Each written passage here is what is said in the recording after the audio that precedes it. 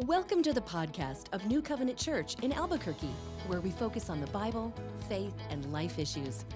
We hope this podcast will be helpful to you on your faith journey. Now, here's our message.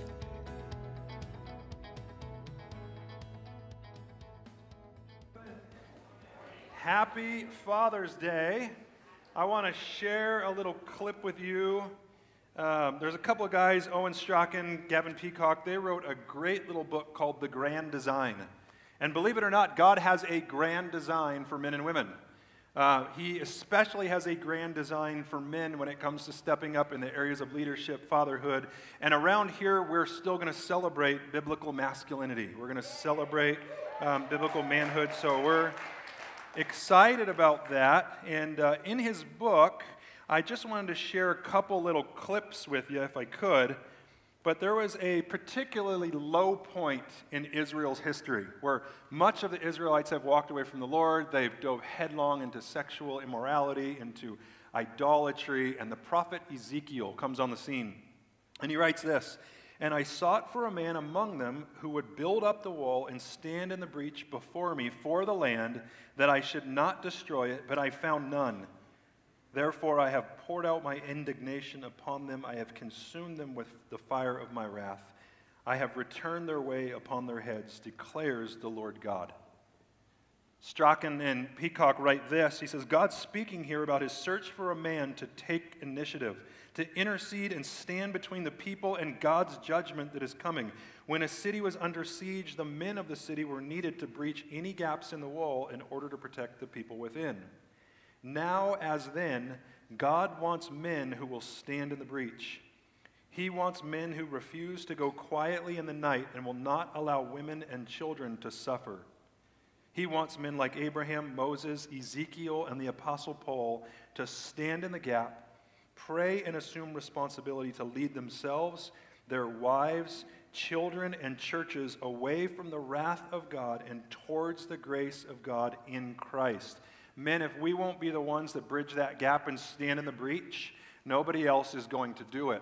This is a clarion call today to the men of Jesus, those that follow Jesus, to stand in that gap. We need men that will be men. Ladies, I'm going to beg you, pray for your husbands, pray for fathers. Don't ask them to get in touch with their feminine side. They were never meant to. And I don't even really mean that jokingly, but that's not what men were created to do.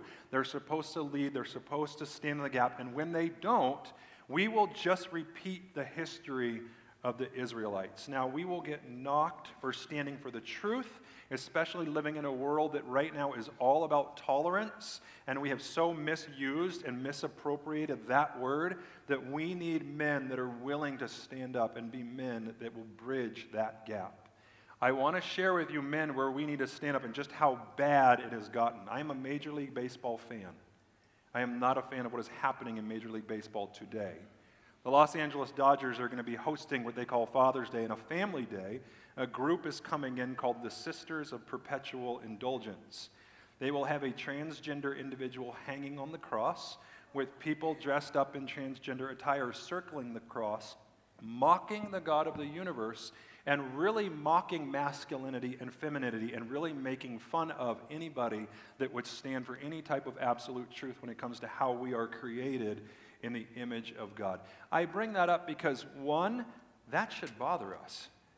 That's our God. That is my best friend. That is my Savior. That is my Heavenly Father that is being mocked. But two, we should be brokenhearted for the people that are engaging in this. Because as we're about to see, God is a God of grace and mercy, and He wants people to come to know Him, but He's also a God of justice. And He's also a God who will exercise His wrath, and we are supposed to stand in that gap and show people just who God is, what He will not tolerate forever, because He will not put up with it forever. And as you're about to see, we don't absolutely have to freak out when these types of things happen, because we know that our God is greater, stronger, higher, bigger than any other, and He's in complete control. You'll see that in 5 short verses today. We only have 5 verses, but man, the punch that these 5 verses pack, man, the Word of God is powerful.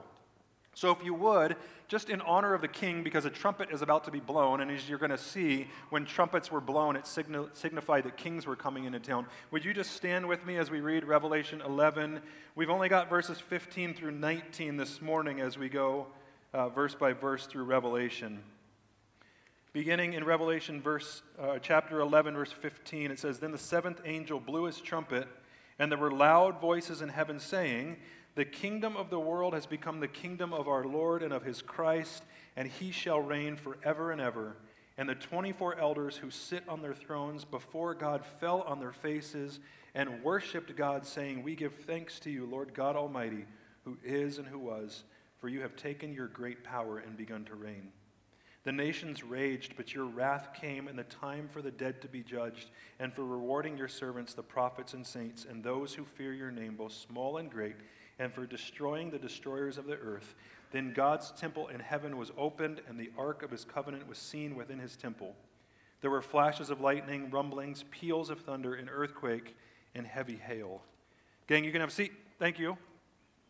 So this angel, he blows this seventh trumpet, and it's signifying a couple of things. One, it's saying that judgment is coming.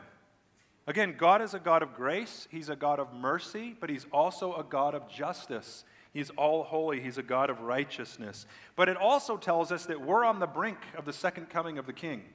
Jesus is about to come on the scene.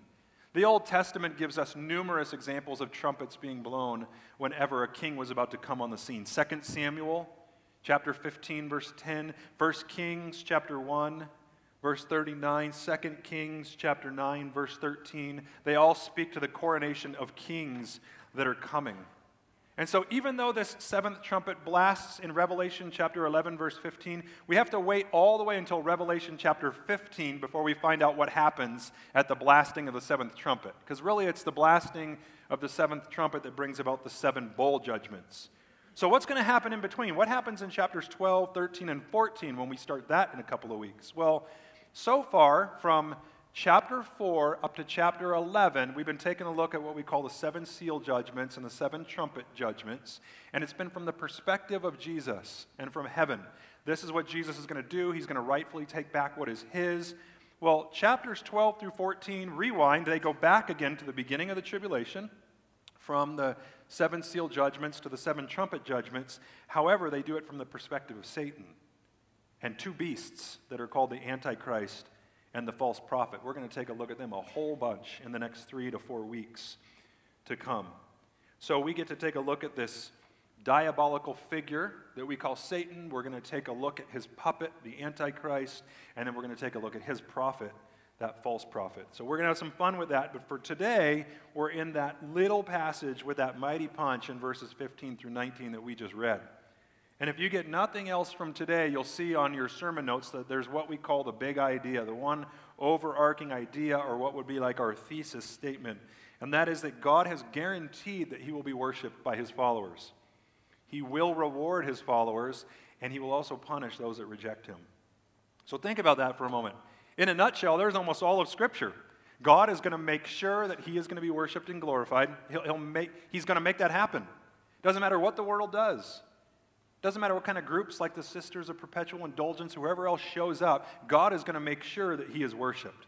And then he's going to make sure that in his grace, he gives rewards to those that follow him. Man, what a blessing. I don't deserve anything. I don't deserve heaven. I don't deserve salvation, let alone all the rewards I'm going to get. But then the other thing that is actually quite comforting is that he will punish Jesus' rejectors. All the evil and the sin that's running rampant in the world, we don't have to get even.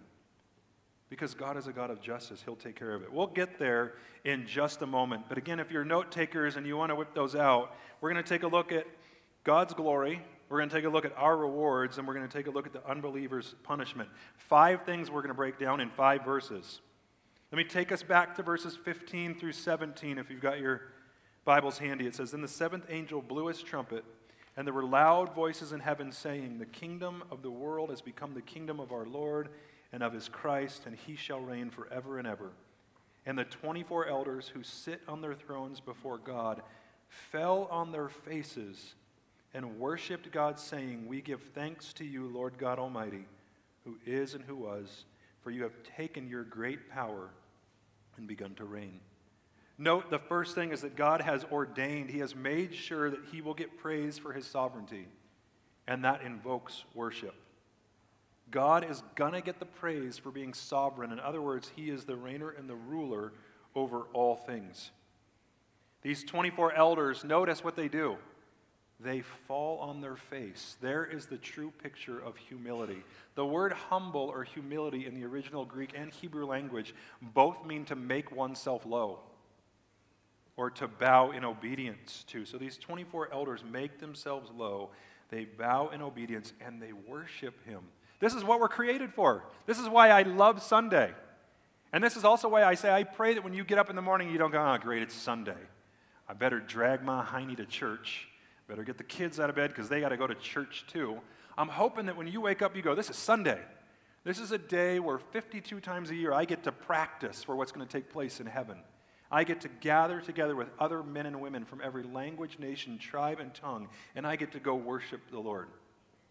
Now, there's going to be an application piece to all 5 things that we're taking a look at today. And the first is simply this. It's a prayer for myself. It's a prayer for my family. It's a prayer for our church body. But I pray that you and I would be in awe of the greatness of God every single day. That we would wake up and go, God, I am in awe of the sun that you made to bring us warmth. I am in awe of the chemical elements that make up water that I am able to drink. I am in awe of the body that is able to reproduce other little beings in your image. I am in awe of the body that can metabolize the food that I have the privilege and blessing of getting to taste when I eat it, or that I can intake water and that water will go into my system and it will refresh my body, and I'm just amazed at how all of that works together. I'm in awe of who God is. But let me say this, being in awe of God doesn't come naturally. I naturally worship all the wrong things. In fact, a great definition of sin is misplaced worship. It's worshiping all of the wrong things. The only way that I'm going to get there is if I have a plan for it. And I've discovered that I have to do at least 3 things when it comes to a plan for my life. Number 1, I have to have a plan, a scheduled time for my devotional time and my prayer life. Those have to be scheduled or they just don't happen. Come on, anybody else admit it? If it's not scheduled, like you just don't do it. You ever found yourself waking up going, I know I should do devotions now in the morning, but I'll just wait and do them at lunchtime. And then lunchtime rolls around and you're like, I don't have a whole lot of time to eat, so I'm going to throw this food in my face. I'll do it when I get home and I go to bed tonight, or before I go to bed. Then you get home and you're just like, you know what, I'm exhausted. I'll do it tomorrow morning, God, this time I promise. If I don't schedule my time with the Lord, just like I should schedule date times with my wife and my 2 daughters, then it just doesn't happen. The second thing is, do you have a commitment to the local church? See, we actually see that throughout Scripture. It kind of makes me laugh when I hear people or see people who will come up to me and go, Pastor, I'm all good with Jesus and stuff, but I really don't like church. I just don't like the people, and I don't like going, and I was built for quarantine, so I'm not going. And I think to myself, actually I say this out loud because I'm not good at biting my tongue, but I said, do you know what the church is actually called? The Bride of Christ is one of the titles that the church is given.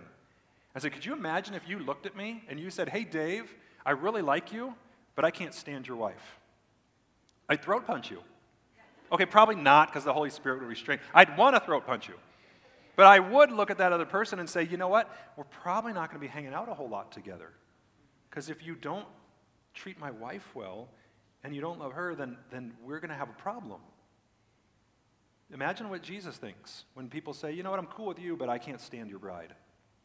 I don't think that he takes that. In fact, I'm not going to say I think I know that because I read in Scripture that he died for us so that he could cleanse us with the washing of his word. So I'm praying daily that we can't wait to be with the Lord, that we can't wait to be with the Lord's people, and then thirdly, that we're getting ourselves equipped. Now, I'm speaking to everybody, but especially to us men. Men, we're typically not good readers. But I will tell you that readers are leaders and leaders are readers, so we've got to train ourselves to read. Sometimes you might need to just pick up a good little book after you've done your devotional time. First and foremost, time in the Word, but you might need to pick up a good book or at least listen to something on audio and continue to grow in your knowledge of Jesus, grow in the grace and the knowledge of Jesus. Otherwise, we can't disciple others in the process. Well, let me move us on. The 24 elders in verse 17 have fallen on their faces, and they do what? They worship. We give thanks to you, Lord God Almighty, who is and who was, for you have taken your great power and begun to reign. Note this, God's power is awesome, and that invokes worship of him. God will be glorified. That Greek word for almighty is pantokrator, which is kind of a neat word because it literally means possessing all power or having all rule. Now, I don't bring up Greek words just to bring them up for fun.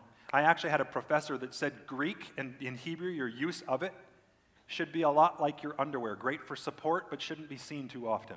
So I like that. That's why we have Greek and Hebrew, is because it gives us a great support. Sometimes we read certain words, and it's not that our translations are in any way, shape, or form bad. We got some great translations, but they can lose their thrust or their power in the process of translating, say, from Hebrew, Greek, or Aramaic into the English language. And so that word almighty, we just see the word almighty, and we've used it so many times that maybe we lose track of what that actually means. But it means that he possesses all power and that he rules over all things. There's nothing that is outside of his grasp or his capability. Now, another application piece for all of us, but especially dads, is are you teaching your kids, are you telling them about God's awesome power? And then are you letting that be seen in your life, the way you make decisions?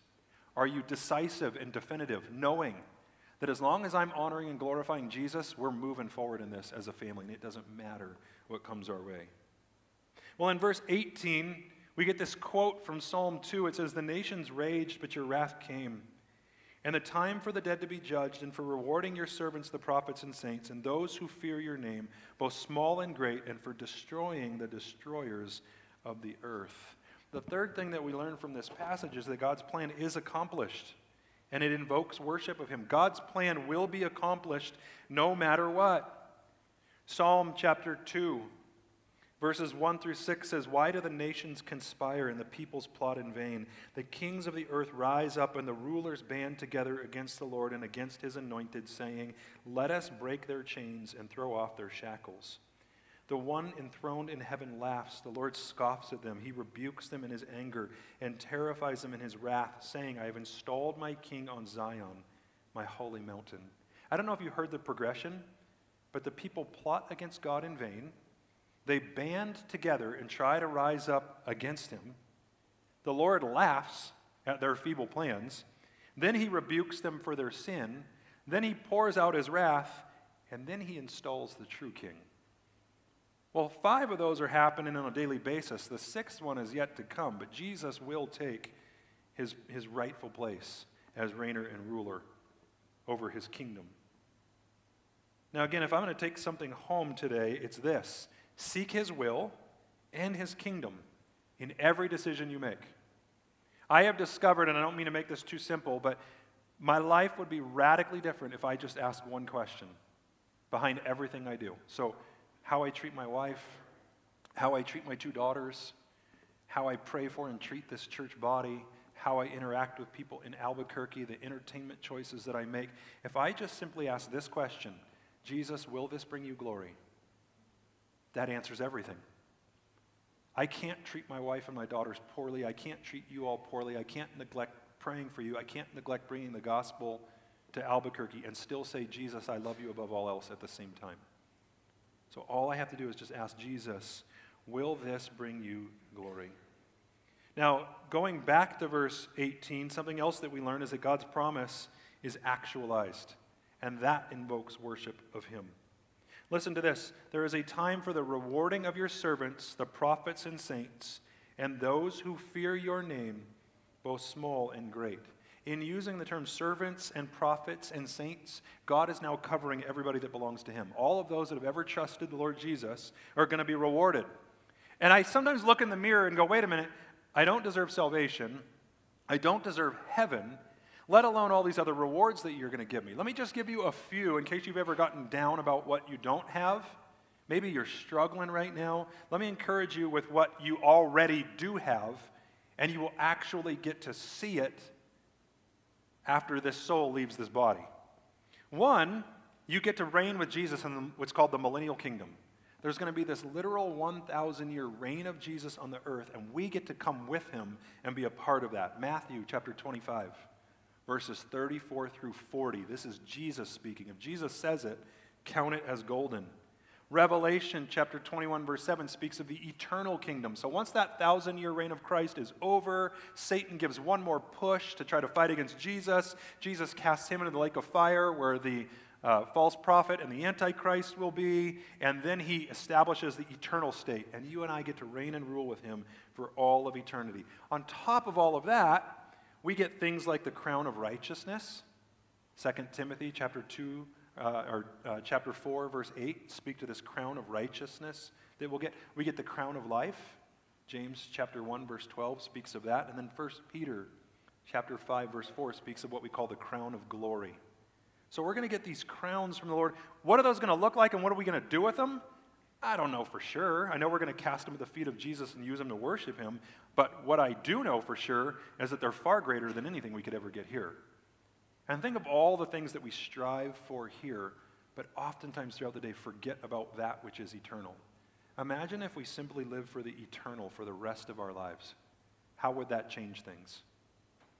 Well, here's the last thing from verse 18. God's punishment is going to be administered, and that invokes worship of him. The last thing that he says in verse 18 is for the destroying of the destroyers of the earth. There is a guarantee that God's punishment will be administered. Therefore, you and I don't have to go out and take vengeance on people.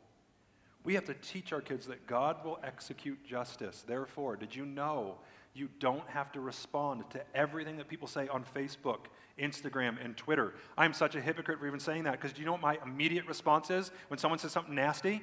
I want to fire back. That's my initial response. Many of y'all don't know my two teenage girls, but McKenna, my 19-year-old, and Kaylin, my 16-year-old, they both have such a heart for babies. They love kids, and they're both going to probably end up teaching kiddos for the rest of their lives. And they have a heart for the unborn, and they've always stood for the defenseless. And they have never posted anything inflammatory or derogatory, but they both love to just post things about what God's word says, about how God has formed us in our mama's womb. He has fashioned us from the inside out. He is the one who has decided when our life has begun, and he is the one who will decide when it ends. And they just love to post scripture about that and how much they love little ones. And my goodness, the nastiness that they have had in response to that from some of the girls that are their age, the names that they have been called, even other adults that have said some nasty things to them, and the derogatory things that have come at them. My response as daddy is, hey, how about you let me respond? And then my girls, they're better at this than I am. Dad, what do we expect? They're unbelievers that don't know Jesus. Well, yeah, I know, but I'm going to show them who he is. I'm going to send them to be with him. And they're like, no, Dad, no, it's okay. God will take care of it. And to which I look at them and go, would you stop preaching at me the things that I've taught you? I'm sick of it. You're grounded, go to your room. That's the way it goes. I do want to note this before we look at this final verse. The key to all of Scripture, and a theme throughout all of Scripture, is that God is supreme and he's sovereign over all things. So we don't have to freak out. We don't have to take vengeance. We can leave that to the Lord. Now, there's this weird balance that we have to weigh. As men, speak up. Be warriors for your family. Be warriors for your church. Let's just be aware of how we do it.